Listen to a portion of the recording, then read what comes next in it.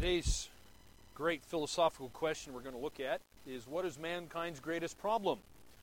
What is mankind's greatest problem?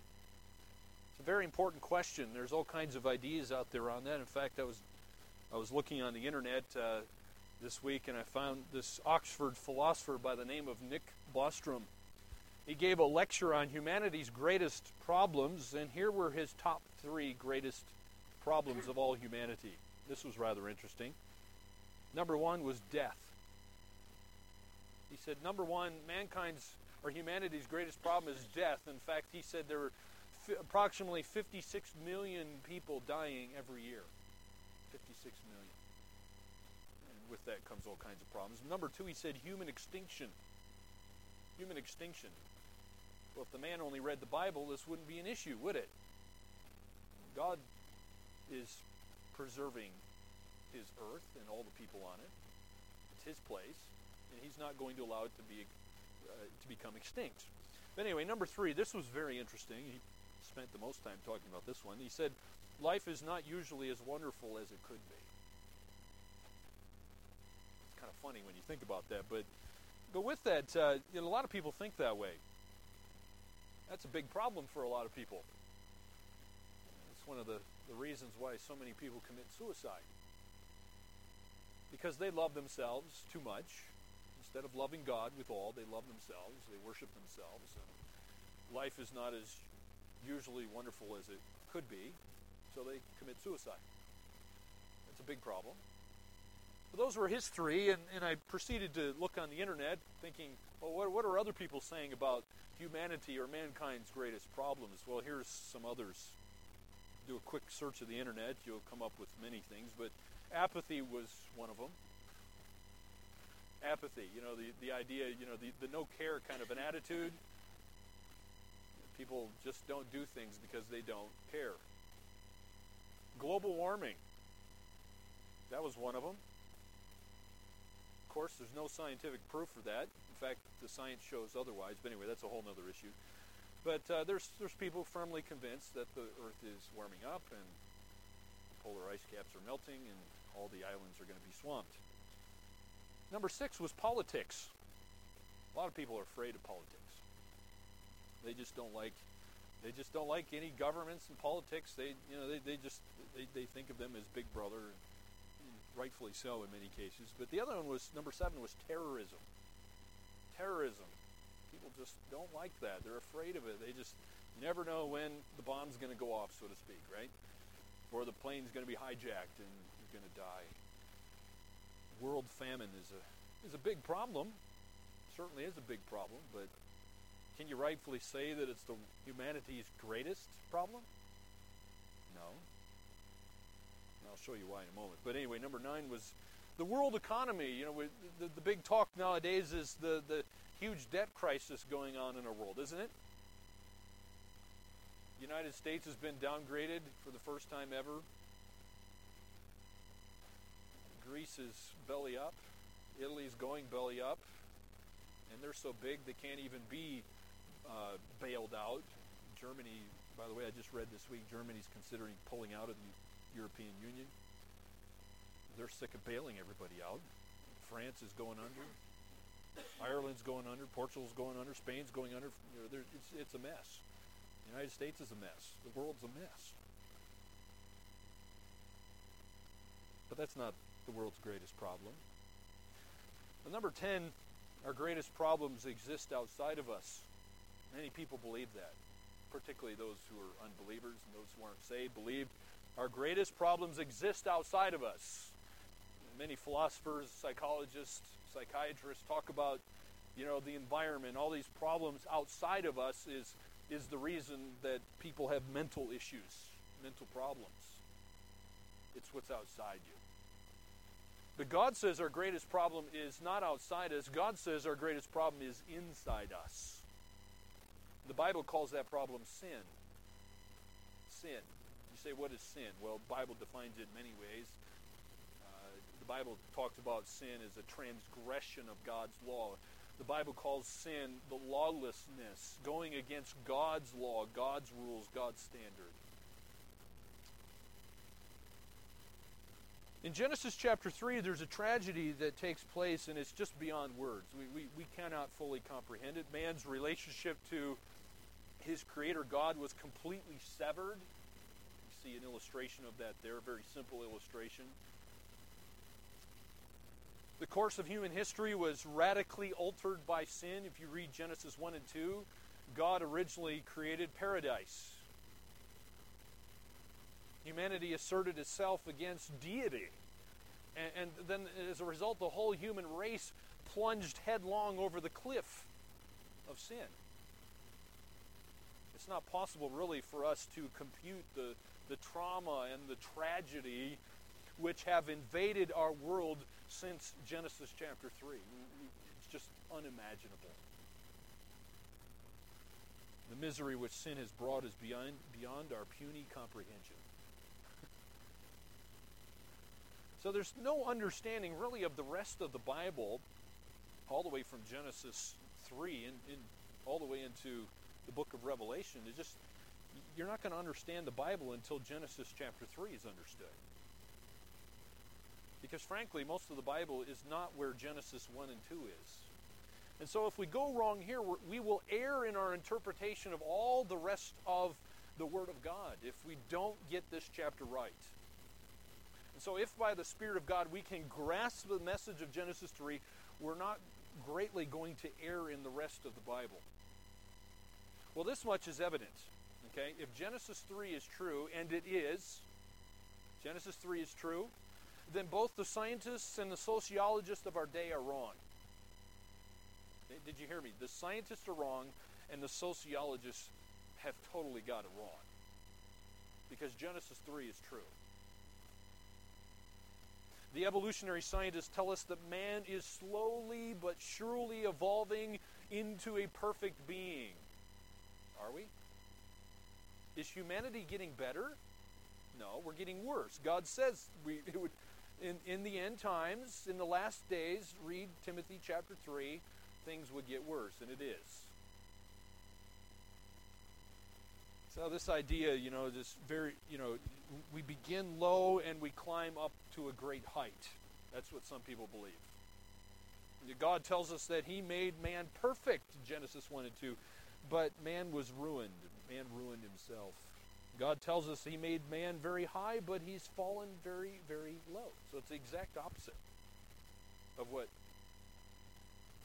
many people are saying today. So the sociologists, the psychologists, the educators, the philosophers of our world, they've been telling us for at least 100 years that man's problem is his environment.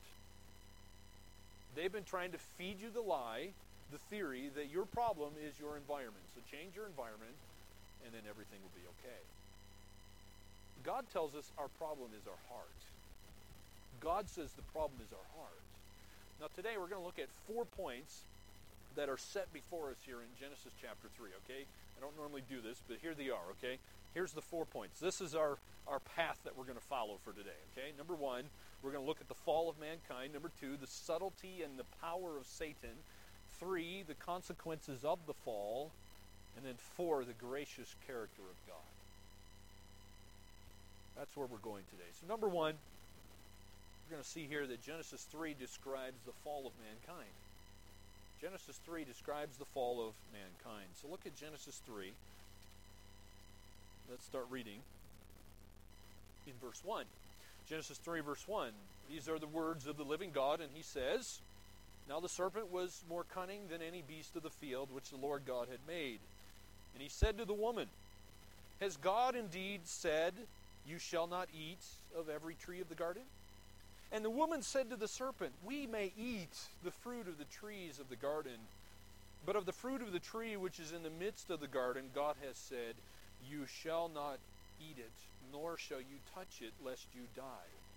Then the serpent said to the woman, You will not surely die. For God knows in the day you eat of it, your eyes will be opened, and you will be like God, knowing good and evil. So when the woman saw that the tree was good for food, that it was pleasant to the eyes, and a tree desirable to make one wise, she took of its fruit and ate. She also gave to her husband with her, and he ate." We'll stop there for the moment. understand something here. Man is not an independent, self-governing creature. God did not make man that way. Man did not make himself, did he? God made man. And so we owe our being to God. Man was made to serve God, glorifying his Creator. And how are we supposed to do that? Through our obedience to the Creator. So as a symbol of God's sovereignty and of man's responsibility, God put a tree.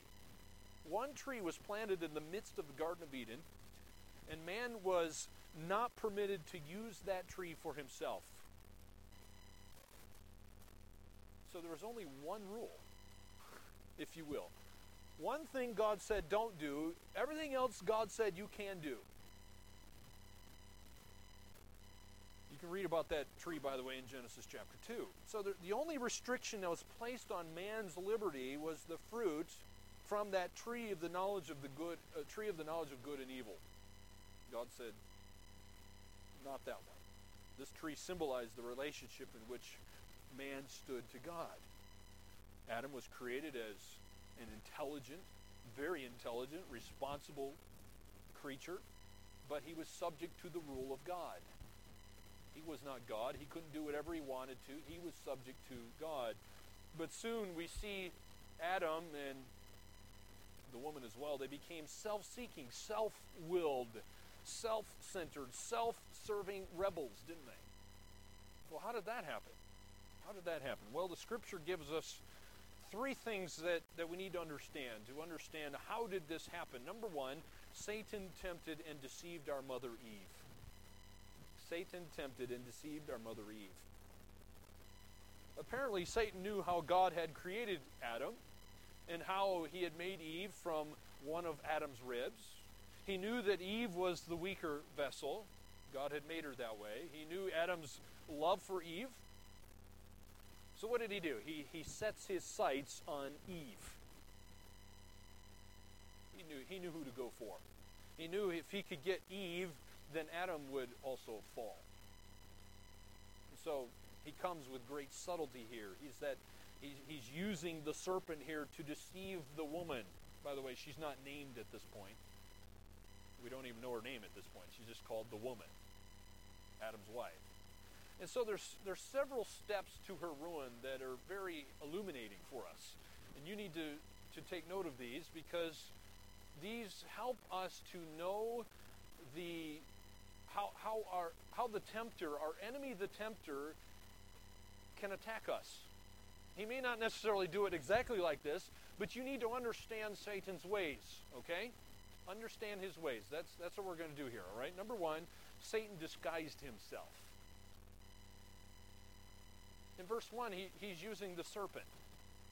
And the Bible says that the serpent is more cunning than any beast of the field which the Lord God had made.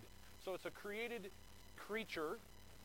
By the way, some people think the serpent used to have legs and maybe even wings. You know, there's all kinds of ideas on this that are interesting to think about.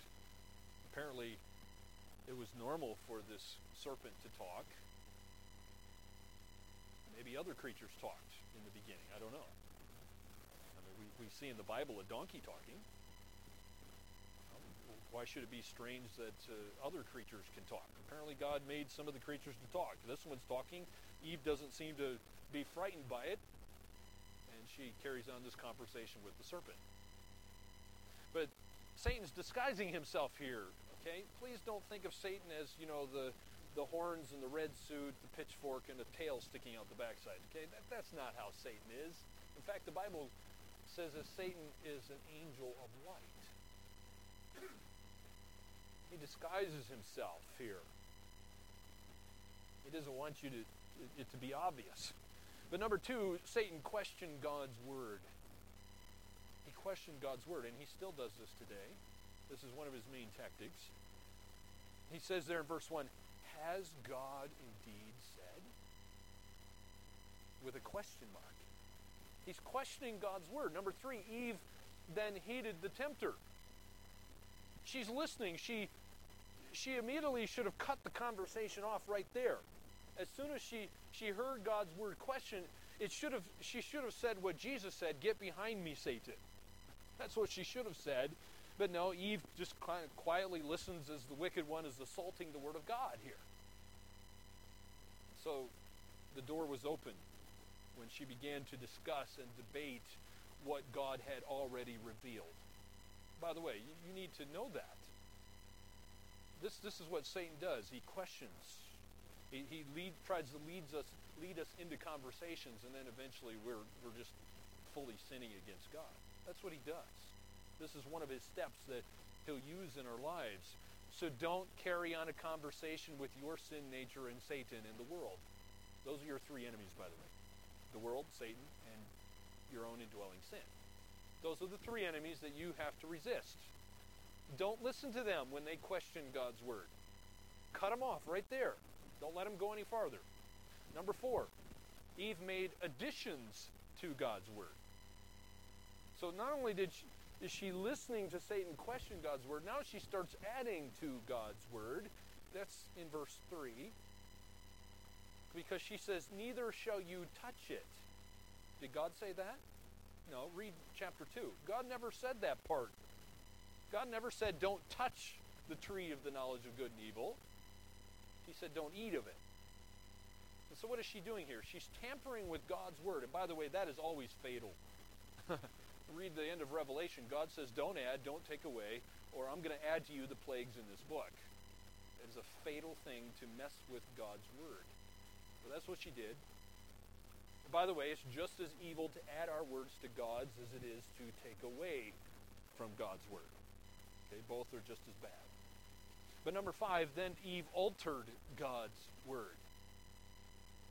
There's a logical progression here, by the way, when you think about this. But in verse 3, God said, in the day you eat of it, you shall surely die. Sorry, that was in chapter 2, verse 17. That's what God said.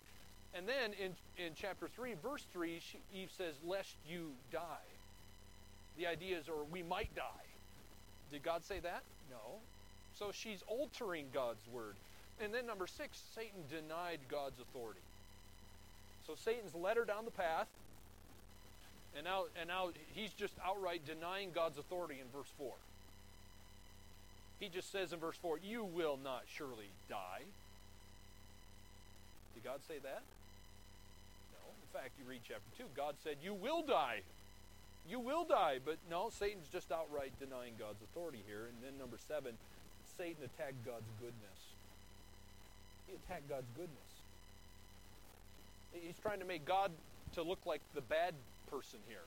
He's trying to make God look like the bad, the bad one here when he's not. Verse 5, for God knows in the day you eat of it, your eyes will be opened. God doesn't want you to have anything good. He's just that mean father. He's trying to withhold from you things that are good for you. Whoa. Was God doing that? No. So Satan's attacking God's goodness here. God's trying to protect them. Satan's trying to attack God's goodness. And number 8, Eve was tempted by the lust of the flesh. In verse 6, because it says that the woman saw that the tree was good for food.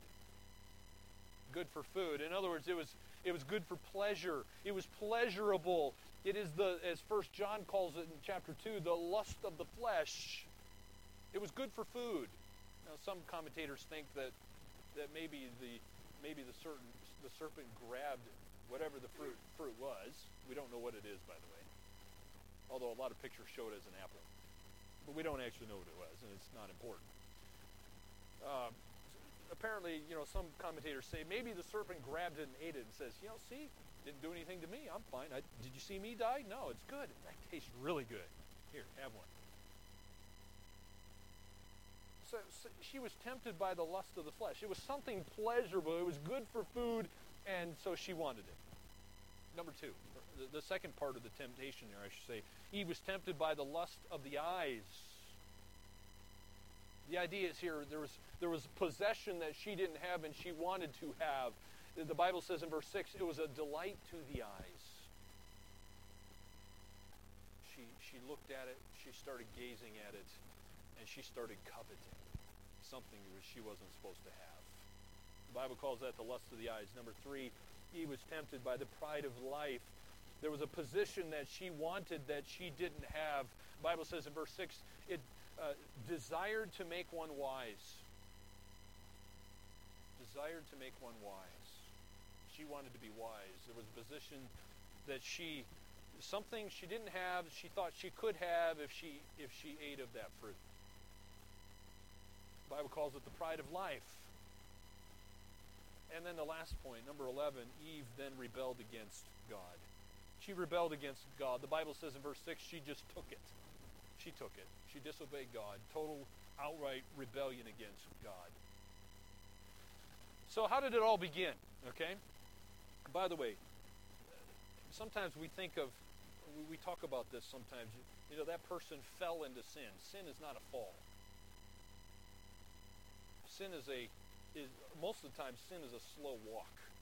You slowly walk into sin. All right, you need to be aware of that, because how did she begin? She begins by questioning the Word of God.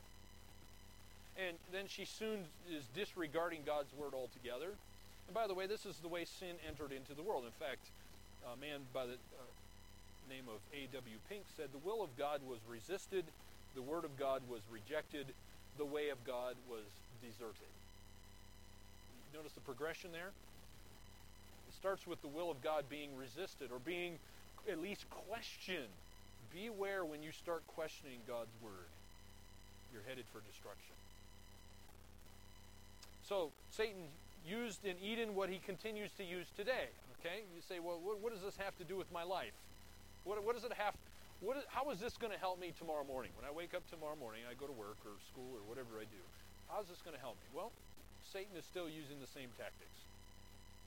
He's been around a long time, but he hasn't changed things. This is a good thing to remember. Legitimate drives filled illegitimately is sin. That's what temptation is, all right? Legitimate drives filled illegitimately. In other words, if you're not understanding that, Satan what he does is he takes God's blessings, because he can't create anything. He just takes God's wonderful things he's created and then twists them and corrupt them. So he takes God's blessings and he tempts us to do things or not do things that are actually contrary to God's principles. All right? Things that are legitimate, but then he tempts you to fill those legitimate things in an illegitimate way or means. Well, what is temptation? Well, here's the definition I like. It should be on the screen there. Temptation is an opportunity to accomplish a good thing in a bad way. That's one way of looking at it. Temptation is an opportunity to accomplish a good thing in a bad way. For example, premarital sex is sin. Extramarital sex is sin. Why is that? Is it because all sex is sin? No. It's not because sex is sin. God says the marriage bed is honorable.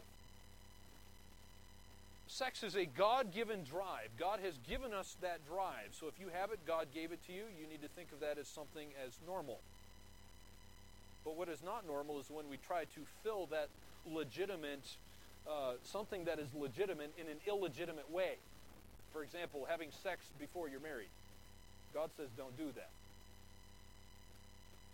Or having extramarital sex, having sex with someone else who is not your husband or your wife. God says that's sin. Why? Because God says you're only supposed to love the one you're married to. So sex is not the problem. And so temptation is taking an opportunity to accomplish a good thing in a bad way. Sex is a good thing, but it's bad when you do it outside of the person you're married to. Only to the one you're married to, God says. So think about Satan's deception here. Think about Satan's deception. Because Eve already had pleasure, Eve already had possessions, and Eve already had position. She already had all those things, pleasure, possessions, and position. And Satan is causing her to covet something she already has. She already had all those things. She had everything in a perfect paradise, except one tree. She had all of the possessions that she possibly needed and wanted, and she had this wonderful position as the first woman that God ever created. And Satan just takes God's wonderful blessings and twists them and corrupts them. He gets her to believe the lie. Well, number two, as we think about the fall of mankind, what happened here? Well, Eve's sin took 4 visible steps. Verse 6 shows us these 4 visible steps. First of all, it says that the woman saw. She saw. That's where it started. She saw with her eyes. And what we need to take note of this, because what we allow to come into the eye gate is very, very important. What was it, Job? I think it was Job says that he made a covenant with his eyes. You need to make a covenant with your eyes. That you're not going to allow stuff to come in through the eye gate that Satan can use to destroy you. Number 2, not only did she see, she took. That was the second step in verse 6. The woman saw the tree was good for food, that it was pleasant to the eyes, and the tree desirable to make one wise. Then notice the next verb. The next action word, she took. So when we lose the battle internally, you know what's going to happen next? It's only a matter of time you're going to lose the battle externally. Okay? When Satan attacks your mind, your body is under attack. Your actions are under attack. And in fact, I love the book, John Bunyan. Not only did he write The Pilgrim's Progress, he wrote The Holy War. And he talks about the battle for the city of man's soul. And what did Satan attack? Well, he wasn't called Satan, by the way. I think he called him Apollyon, if I remember. What did Apollyon first do when he attacked the city of man's soul? In order to destroy the city of man's soul, he took out the watchman. He takes out the watchman so he can attack the city of man's soul. That's what he does to us. Guard your mind. Guard your heart. So one way to get our values right is to see the end, by the way. See the consequences of our sin. There was one guy's blog I'd like to read. He said, one thing that's going to help me not to ever commit the sin of adultery is write down all the consequences of what would happen in my life if I committed adultery. I looked at his list. And I started to meditate upon that. And you know what? Adultery is not appealing anymore. It is not appealing at all. When you look at all the consequences of sin, and you do this with other sins in your life. Think of the end. Think of the consequences. You won't want to do it when you think of that. So she took. Number 3, she ate. So that's where it starts. It starts with the eyes, the mind, the heart. Then you take, then you eat, and then what did she do? It wasn't enough to just stop there. You end up influencing other people, and that's what she did. Notice the next verb in verse 6. She gave. That's the next verb. She gave. By the way, no one ever sins in a vacuum. You say, what do you mean by that? Well, somebody, I forget who it was, one author a long time ago said, no man is an island. No man is an island. You don't sin in a vacuum, okay? Your sin affects other people. All right? You need to understand that. Her sin affected not only Adam, but all of humanity. God fashioned the woman to be her husband's complement and helper. So what does Satan do? Satan takes something that's beautiful that God has made and manipulates the woman to be her husband's betrayer. Horrible, isn't it? The Bible says, by the way, that Eve was deceived. Adam wasn't. Read 1 Timothy chapter 2. Adam willfully, deliberately rebels against God. Why did he do that? Well, one of the reasons the Bible gives is because he loved Eve. He loved Eve. He loved her too much. He should have loved God more than he loved his wife. But apparently he did not. Number 3, as we think about the fall of mankind, what happened here? Well, as a result of this, when Adam sinned against God, we all became sinners and died spiritually. All of us. We're all separated from God, according to Romans chapter 5, verse 12. And according to Romans 5, Adam is our representative head. He's our covenant head of all humanity, all of mankind. He represented the entire human race when he sinned. So if you're wondering, why is it that I was born a sinner? Because Adam represented you. The reason you're a sinner is because Adam sinned. You inherited your sin nature from your father, and he inherited his sin nature from his father, and it goes all the way back to Adam. So we fell through the sin and the fall of our father Adam. You say, that's horrible. It is. But while that's horrible, there are some things that we can also be thankful, okay? Let me help you to take a lemon and make lemonade out of it, okay? It's way worse than a lemon, but think about this. Martin Luther, in fact, wrote a song, "Oh, Blessed Fall." Wait a minute. Oh, blessed fall? The fall of mankind is the worst thing that's ever happened to us? How can you write a song called "Oh, Blessed Fall"? He did. Here's some things that he thought about, okay? Had there been no fall, there would have always been the possibility of one. If Adam and Eve didn't sin, you would have. Okay? You would have done it. But number two, had there been no fall, we could never have known the wonders and beauties of redeeming love and saving grace.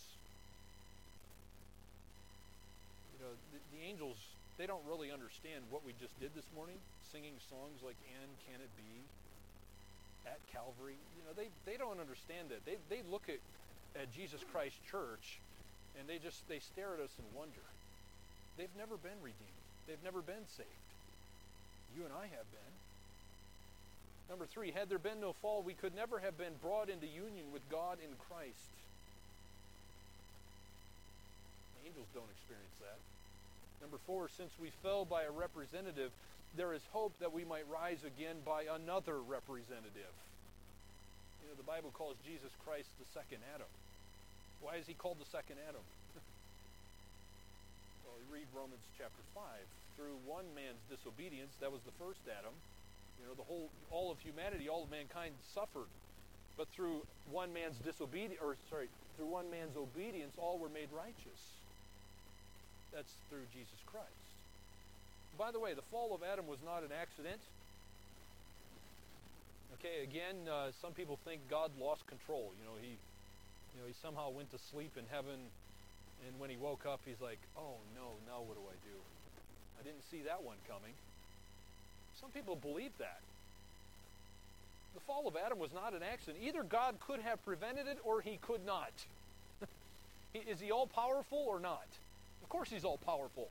He could have stopped it if he wanted to. And if he couldn't, then he's not God. If he's not all-powerful, he's not God. And of course, the entire Bible would be a myth if he's not all-powerful. Well, if he could stop it, why didn't he? He obviously didn't want to stop it for some reason, did he? It came to pass according to his will.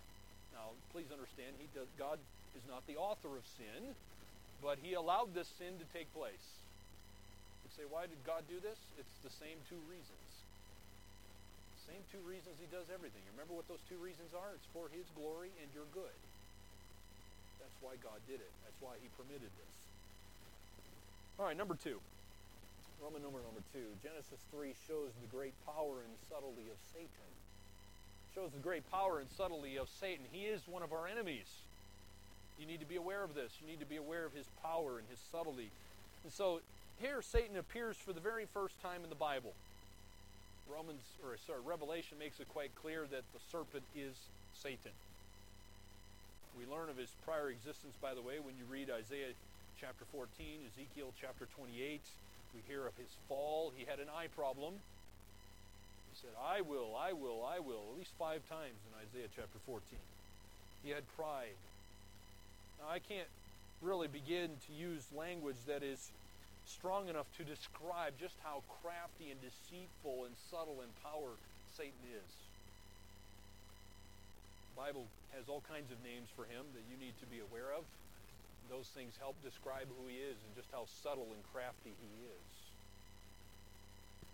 Let me just point out a few things you need to be aware of. Number one, he is too wise for us to outwit him without God's wisdom.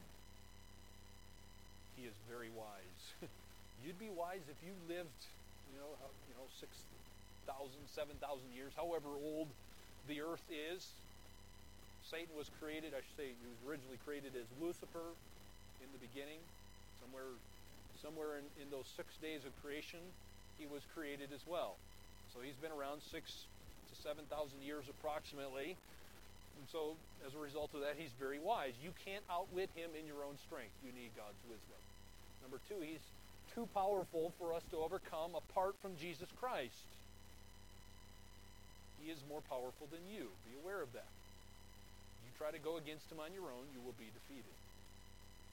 But Jesus said, with me all things are possible. And number three, he's too subtle for us to recognize him apart from the Holy Spirit revealing it to you. Without the Word of God, and the Spirit of God, we'd have no hope in recognizing him, because he'd come as an angel of light and you'd be deceived. But in this chapter, the Lord is revealing three things to us here about Satan that helps us to know who he is, his subtle ways, and what his power is like. So we need to be wise and understand them. Number one, the sphere of Satan's activity is in the spiritual and religious realm. The sphere of Satan's activity is in the spiritual and religious realm. Contrary to popular opinion, it is not Satan, but your natural depravity of the human heart that leads us into sin. The Bible mentions a lot of things like adultery, fornication, blasphemy, drunkenness, witchcraft, etc. In fact, Jesus talked about these things, and he said, what is it that causes us to sin? Well, look at Mark chapter 7, verses 21 through 23. For from within, Jesus said, Jesus is speaking here, from within, out of the heart of man, come evil thoughts, sexual immorality, theft, murder, adultery, coveting, wickedness, deceit, sensuality, envy, slander, pride, foolishness. All these evil things come from within, and they defile a person. Do you believe that? Because some people like to think, well, I couldn't help myself. Satan made me do it. No. Satan can't make you do anything. Satan will tempt you to do things, but it is your own evil, wicked heart that causes you to sin. That's what Jesus said. It is all these evil things come from within us. They are what are defiling us. So Satan's chief aim then is to get between you and God. He doesn't want you to see God. He doesn't want you to read the Word. He keeps us from our Creator, from our Maker. So his goal is to keep you from trusting in Jesus Christ. And the way he does that, by the way, is inspiring confidence in yourself. Humanism, evolution, okay? These are all things where we worship ourselves. Humanity worships themselves. Satan is causing us to do that. He seeks to usurp the place of God. What's God's place? He's number one. He's the only God. He is the one who is worthy of worship. What does Satan do? He gets us to worship ourselves. So, by the way, his work often consists in substituting his own lies for the truth of God. So we need to be aware of this, because sometimes, or I should say often, Satan is even at work within churches. Satan is at work on Christian radio, in Christian books, in Christian periodicals. Satan's at work in the pulpits of the world. Satan is at work in the seminaries of the world. He's at work in religious activities. You need to be aware of that. The Bible says he comes as an angel of light, and he has his ministers doing their work even in the seminaries and the pulpits of the world. Beware. So the sphere of Satan's activities in the spiritual religious realm. Number two, the method of Satan's approach to our souls is the perversion of Scripture, and then he appeals to your flesh. That's what he did to Eve, right? He perverts Scripture, and then he appeals to the flesh. The lust of the flesh, the lust of the eyes, and the pride of life. The three kinds of sins he's going to use in your life. So what did he do here? He threw doubt upon God's Word. Then he substituted his own word for God's Word. And then he casts a slur upon the attributes of God. He tries to make God not look so good. Makes him look like the bad one. And then he appeals to our flesh. Once he dethrones God, then he tries to lift us up in God's place. So he often will do that through appealing through our bodily senses. Remember, he'll use your eyes. The eye gate is often the first means he'll get to your mind and your heart.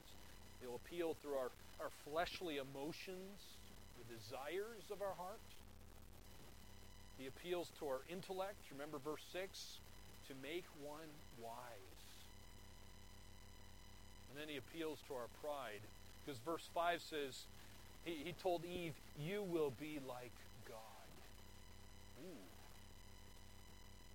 That's what Satan does. You need to be aware of his craftiness, his subtleness. But the good news is Satan's going to be destroyed by the power of God. We see that in verse 15. Chapter 3, verse 15 of Genesis, we see his demise, his destruction, because look what God said. He said, I will put enmity between you and the woman, between your seed and her seed, and he shall bruise your head, and you shall bruise his heel. God said the seed of the woman was going to crush Satan's head. That's Satan's destruction. Yes, he's powerful, but God is more powerful. Satan's going to be destroyed by the power of God. When did that happen? It happened at the cross. The seed of the woman was Jesus Christ. He crushed Satan's head at the cross.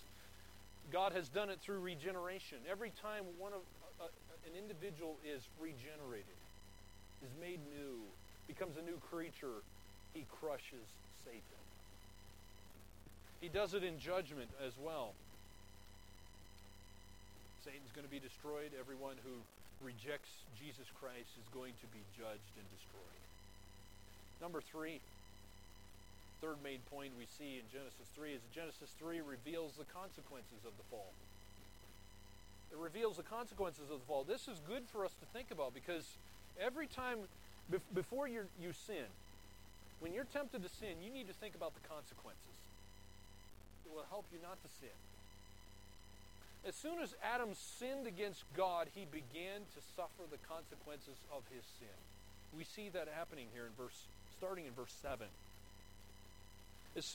In verse 6, she gave to her husband, he ate, and immediately, verse 7, let's read verse 7. It says, then the eyes of both of them were opened, and they knew that they were naked, and they sewed fig leaves together and made themselves coverings.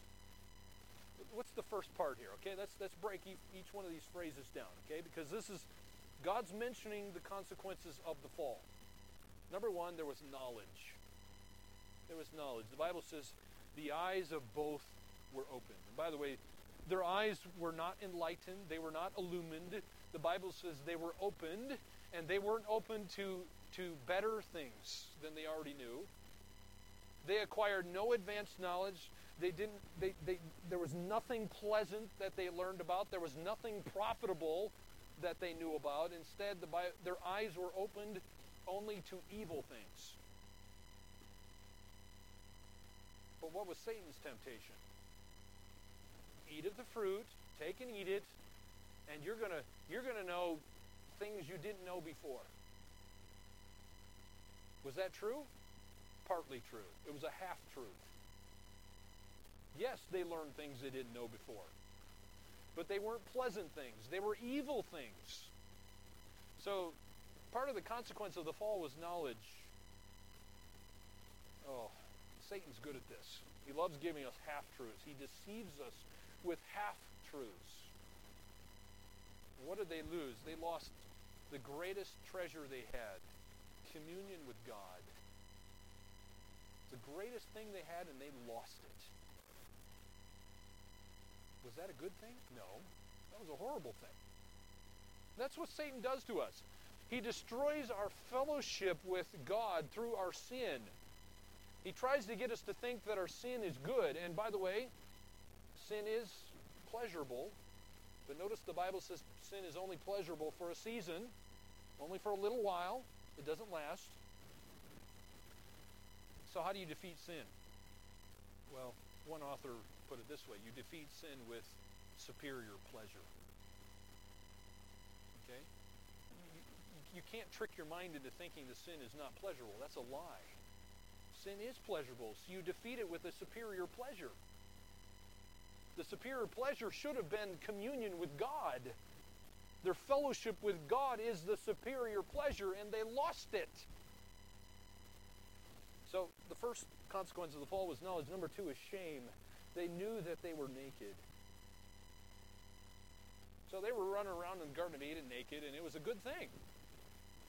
Because they weren't looking at each other with sinful eyes. But as soon as they sinned, their eyes now became sinful. They felt things they had never known and felt before. They lost all of their innocence. And for the very first time, they actually looked at each other through corrupt, sinful eyes, which is why it says they knew that they were naked. They didn't know that before. So in the process, guilt engulfed them. Shame embarrassed them. And then as a result, fear took over. Fear just terrified them. They ran and hid. And then, verse 12, hatred arose within them. Hatred arose within them. In verse 12, the man said, "The woman whom you gave to be with me, she gave me of the tree and I ate." Adam's getting angry here. There's hatred arising within him. He's realizing, okay, this was stupid. Why did I listen to my wife? And men have been asking that question ever since then, haven't they? So have the women. Why do we listen to our husbands? I know it's mutual, but anyway. So there was knowledge, there was shame, but number three, self-help. You say, well, self-help, is that a bad thing? In this case, it is. Part of the consequences of the fall was self-help, because verse 7 says they ran, they hid, they were afraid. They started sewing these fig leaves together, and they made themselves a loincloth. They were covering the sexual organs of their body, which were good things that God had made. You say, why'd they pick fig leaves? Apparently they're big. I don't know, I've not actually seen one. Have any of you ever seen one? So easiest thing to sew together, I guess, would be these nice big leaves, and that's apparently why they did it. But anyway, what are they doing here? They're trying to quiet their noisy soul, their noisy conscience that's been defiled. If they can't see each other naked, well, then maybe that'll help their conscience. They're trying to cover their nakedness. They're trying to get rid of their shame, but they couldn't. They couldn't do it. They're trying to help themselves. And that's what we do, and that's a part of the consequences of the fall. When we sin, we try to help ourselves, but we can't. It doesn't work. Number 4 was fear. The fourth consequence of the fall is fear. Adam and his wife hid themselves from God. Read verses 8 and 10. Verse 8 says, "They heard the sound of the Lord God walking in the garden in the cool of the day, and Adam and his wife hid themselves from the presence of the Lord God among the trees of the garden." Well, that's stupid, isn't it? When you think about it, they didn't really know God, did they? So fear, that's part of the consequence of the fall. Did they do that before they sinned? No. They walked with God. They communed and fellowshiped with Him in the garden before they sinned. They loved Him. They wanted to be with Him. They looked forward to that moment every single day when God would come and commune with them. But now they're running and hiding. That's what sin does. Sin makes sinners want to hide. Why do you think so much sin takes place at nighttime? Because we want to try to cover our sin. So when they heard God's voice, they ran. The next consequence of the fall was self-preservation at everyone else's expense. Self-preservation at everyone else's expense. Look at verse 12. Here's what Adam says. He's talking to God, and he says, "God, the woman whom you gave to be with me, she gave me of the tree and I ate." What is he doing? He's blame shifting. Ultimately, he's blaming God, isn't he? God, you messed up. It's that woman whom you gave to me. She's the one who's just totally destroyed everything here. So he's trying to preserve himself at everybody else's expense, and Eve does the same thing, by the way. She starts blame shifting too. Look at verse 13. The Lord God said to the woman, "What is this that you have done?" And the woman said, "The serpent deceived me and I ate." So she does the same thing. But that's what sin does.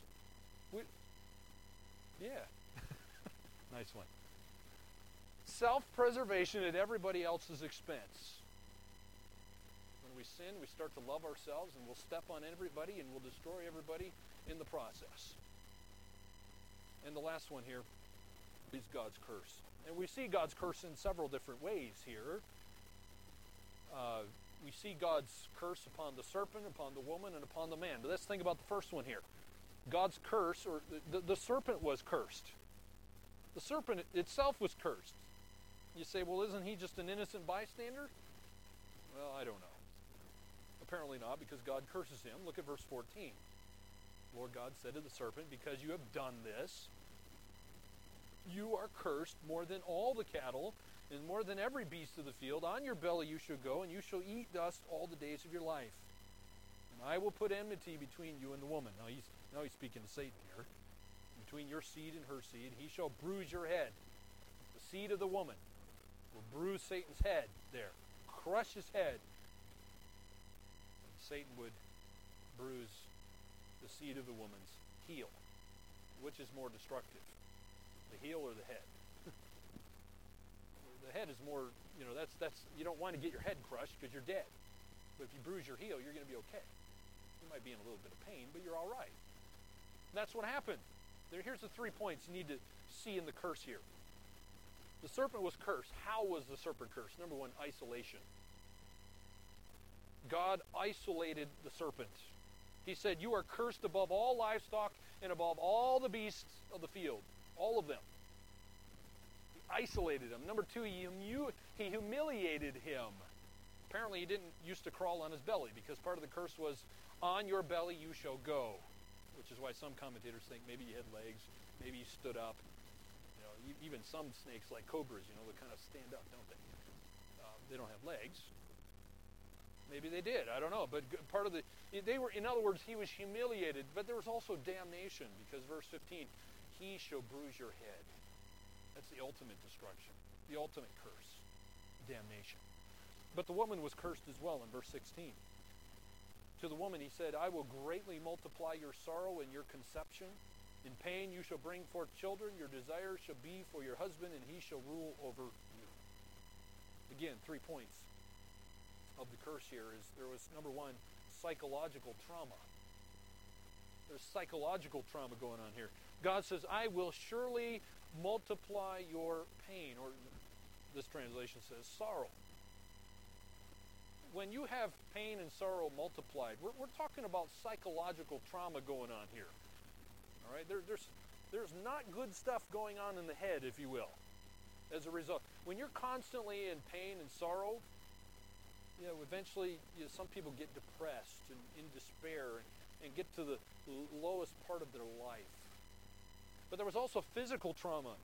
There's pain in childbearing. Pain in childbearing. Some of you women know what that's like, don't you? Every time we had a child, I hated seeing what my wife went through. It's a horrible experience. The blessed result in the end, but the process isn't nice, is it? But number three, there's an ongoing leadership struggle as a result of the consequences here of the fall. The curse, part of the curse is the ongoing leadership struggle that goes on between a man and a woman. The Bible says, he shall rule over you. And women don't like that. Because we're sinful people, we don't like that. And because men are sinful, what do they want to do? They often want to dominate the woman and don't love the woman as God calls them to love the woman. Jesus said in Ephesians 5 that men are to love their wives as Christ loved the church, but we don't do that. What are women supposed to do? They're supposed to submit to their husbands, but that's a hard thing to do because we're sinful people. We're not Christ. But anyway, that's that ongoing leadership struggle. It's all part of the curse. But the man was also cursed, starting in verse 17. Then to Adam he said, because you have heeded the voice of your wife, eaten of the tree which I commanded you, saying, you shall not eat of it, cursed is the ground for your sake. In toil you shall eat of it all the days of your life. Both thorns and thistles it shall bring forth for you, and you shall eat the herb of the field. In the sweat of your face you shall eat bread till you return to the ground. For out of it you were taken. For dust you are, and to dust you shall return. 4 points of the curse here. Number one, barren soil. You ever wondered why you say, I don't have a green thumb? That's not your problem. Your problem is the curse. Not the fact you don't have a green thumb. Nobody has a green thumb. Unless you're really, really sick. You got gangrene going on there or something. No, the problem is God cursed the ground. Number two, there's hostile plants now. There's plants that now, we have thorns and thistles, God says, that aren't very nice, are they? Those things hurt. In fact, I don't know if any of you ever experienced the stinging nettle that we have here in New Zealand? That thing's not very nice. I've been out hunting and I've fallen in that stuff before. And then for the next 3 hours you're trying to go to sleep after having fallen in that stuff because stinging nettle is constantly stinging you. Ew, this is not nice. God has now, as a result of the curse, has plants around the earth that hurt us. They're not very friendly to us. We call them hostile plants. But number three, then hard work. By the way, work is not a result of sin. Okay? Some people think that. It's not. There was sin in Genesis 1 and 2. There was work that God gave to Adam in the garden before the fall. So please don't think of work, as that's a result of the fall. It's not. It's not the case at all. But now God says, by the sweat of your face. It's now by the sweat of your face. Hard work is going to come along. The ground is not going to give up its fruit and the vegetables and the things that you need to survive as easily as they used to. And then number four is a decaying body. Do you feel that? I do every day of my life. I feel like I'm getting closer to the grave. I never have a day I feel good. Anyway, that's a whole other issue, but maybe you don't feel as bad as I do. I hope you don't. But the reality is, even if you don't feel bad, you're still getting closer to the grave. Your body is decaying. You're getting older.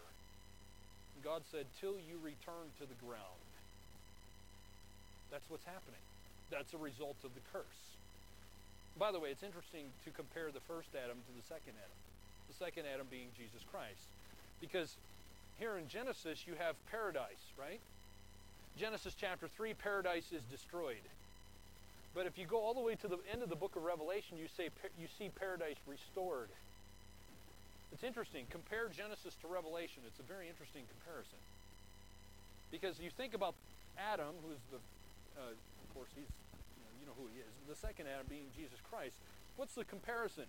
Adam, there's sorrow. For Christ, Isaiah 53 says he is the man of sorrows. For Adam, there were thorns. Christ wore the very thorns of the curse as his crown. For Adam, there was sweat. In the Garden of Gethsemane, Christ sweat great drops. For Adam, there was death. Christ suffered death so that he conquered death. Sorrow, thorns, sweat, death. All these sin has brought upon fallen mankind, and all of these Christ actually took upon himself. He bore the brunt of the consequences of sin. And praise God, because there's coming a day when, you know what? Revelation chapter 21 says, verse 4, there's coming a day when there's not going to be any more death, no more sorrow, no more crying, no more pain. It's coming, my friends. You're feeling the consequences of sin now, but there's coming a day when they will be gone. Why is that? Because Christ took on himself all the consequences of the curse, which we deserve. Well, the Bible also says they were driven from the presence of God. That's another part of the consequences. They were driven from the presence of God. Look at verse 22. The Lord God said, behold, the man has become like one of us to know good and evil, and now, lest he put out his hand and take also the tree of life and eat and live forever. Therefore the Lord God sent him out of the Garden of Eden to till the ground from which he was taken. So he drove out the man, and he placed cherubim at the east of the Garden of Eden, and a flaming sword which turned every way to guard the way to the tree of life. So he was driven from the presence of God. The Bible says they died spiritually. They began to die physically, and they were sentenced to die eternally. Do you understand there's three kinds of death? You need to understand that. Because some people believe the lie, well, see, nothing happened. They didn't die. So what God said was wrong. No. They died spiritually as soon as they sinned. They began to die physically. Granted, they lived longer than we do. But they were sentenced to die eternally as a result of their sin. Well, the last point is the gracious character of God. Genesis 3 reveals the gracious character of God. Now, I'm just going to give it through a few highlights. I'm going to throw these highlights out to you. Please go back and study these on your own. And I think as you do, you're going to find great reasons to praise God. The gratitude in your heart will rise up. Number one, in Genesis 3, there's the first call of grace. There's the first call of grace here in Genesis 3. Look at verse 9. They've sinned. But what does God do? It says, verse 9, the Lord God called to Adam and said to him, "Where are you?" Where are you? God could have left them on their own. By the way, this is not the voice of a policeman. This is not a policeman who's going around seeking the criminal after he's sinned. That's not the way God is here. Think of this as the voice of a loving father who is seeking a son who is lost. That's the way we need to think of this. God is gracious here. He is seen here. His grace, I should say, is seen in his seeking and speaking to the one who has sinned and rebelled against him. God could have left him. By the way, God's justice cannot overlook sin. We see God's justice here. He doesn't overlook sin. God never overlooks sin. But we also see that God, he is sorrowful as he's grieving over the sinner here. But God's holiness seeks repentance. He is coming to Adam. He is seeking repentance. He's trying to draw a confession and repentance out of Adam here. But we also see that God's love cannot be quenched. God loves the sinner. He hates the sin. So there's a call of grace. Number two, that we see the first gospel sermon in verse 15. Some call this the proto-evangelism, the first gospel, if you will. And it is the first gospel in the Bible. The preacher here is God himself. God is the one preaching. He says in verse 15, "I'm going to put enmity between you and the woman, and between your seed and her seed." But you know what? God says Jesus Christ, who is the seed of the woman, he's going to crush the head of Satan. That's the gospel. So God himself's the preacher. The audience is a guilty, helpless pair of sinners. But you know what the subject is? The subject of the sermon is the redemption by Jesus Christ. Jesus buys us back from the slave market of sin. And number three, we see the first mention of the woman's name here. Not until verse 20 do you see the woman's name mentioned. And there's significance here. Because look what the Bible says in verse 20. Adam called his wife's name Eve because she was the mother of all living. The name itself, Eve, means life giver. So Adam apparently heard the promise of verse 15, the first gospel in verse 15. He may have been discouraged, and I'm sure he was as a result of his sin. He's probably totally devastated as a result of the consequences of his sin, but he's not in total despair here. And we know he's not in total despair because we can see the promise. He saw the promise of God, and he's obviously believing the promise of God to give his wife's name Eve, life giver. And the last point we need to make is, not the last one, but letter D. We see here the first portrayal of redemption by Christ. We see redemption by Christ in verse 21. Also for Adam and his wife, the Lord God made tunics of skin and clothed them. You say, I don't get it. How is that the first portrayal of redemption? Well, what do we have here? First of all, we have a guilty pair who are under the sentence of death. They're standing before a holy God. They know they're guilty. They have no hope except God made a sacrifice of blood for them. You say, how do you know it was a sacrifice of blood? How do you get the skins off without killing the animals? How do you get the skins off animals without killing them? God had to kill these animals. This is the first time death takes place in the world. He kills these animals so that they would have a proper covering.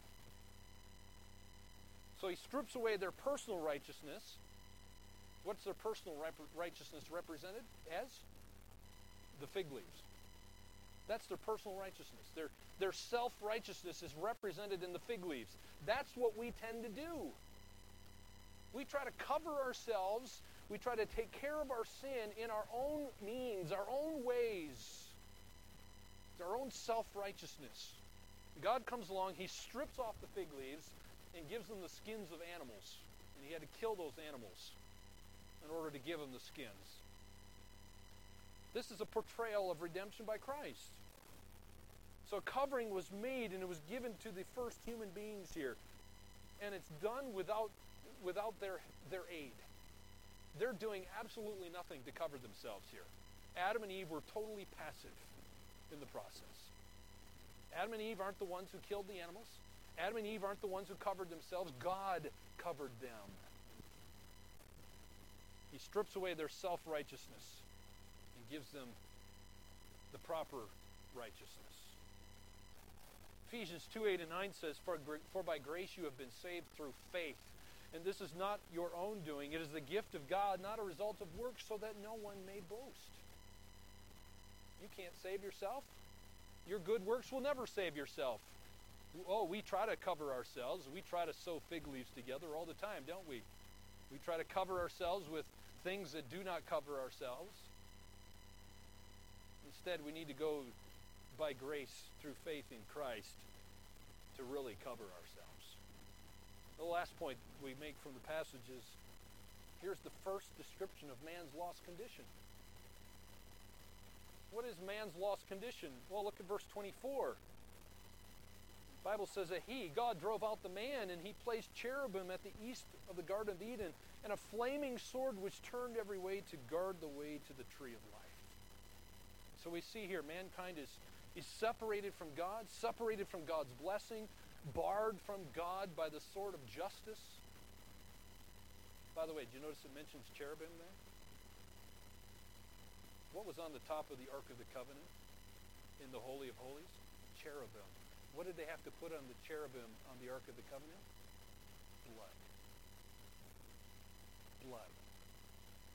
That's how you get back to God. That's how you get back to God, is through the sacrifice of blood. They were incapable of returning to God, but what did God do? God provided the way back to himself. God provided the way back to himself. Notice there's a cross across the chasm.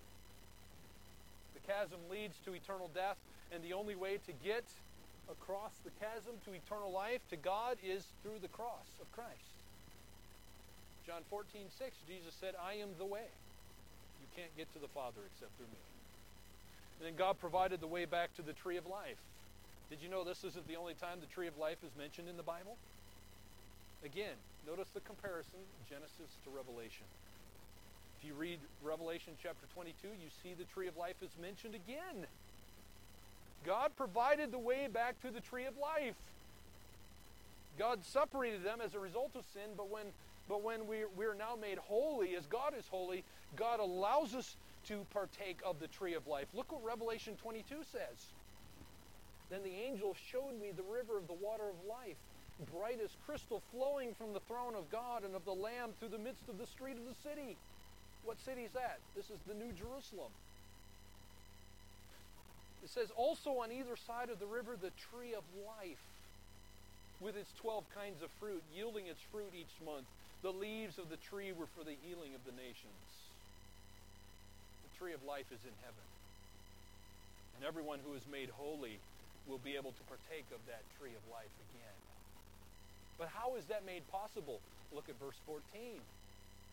Blessed are those who wash their robes, so that they may have the right to the tree of life, and that they may enter the city by the gates. How do you say we're going to wear robes in heaven? Yes. You get to wear white robes in heaven. How do you get a white robe? You only get a white robe by washing it in red blood. You say, that's weird. That's what the Bible says. Your robe will have to be washed in the blood of Jesus Christ so that you have white robes.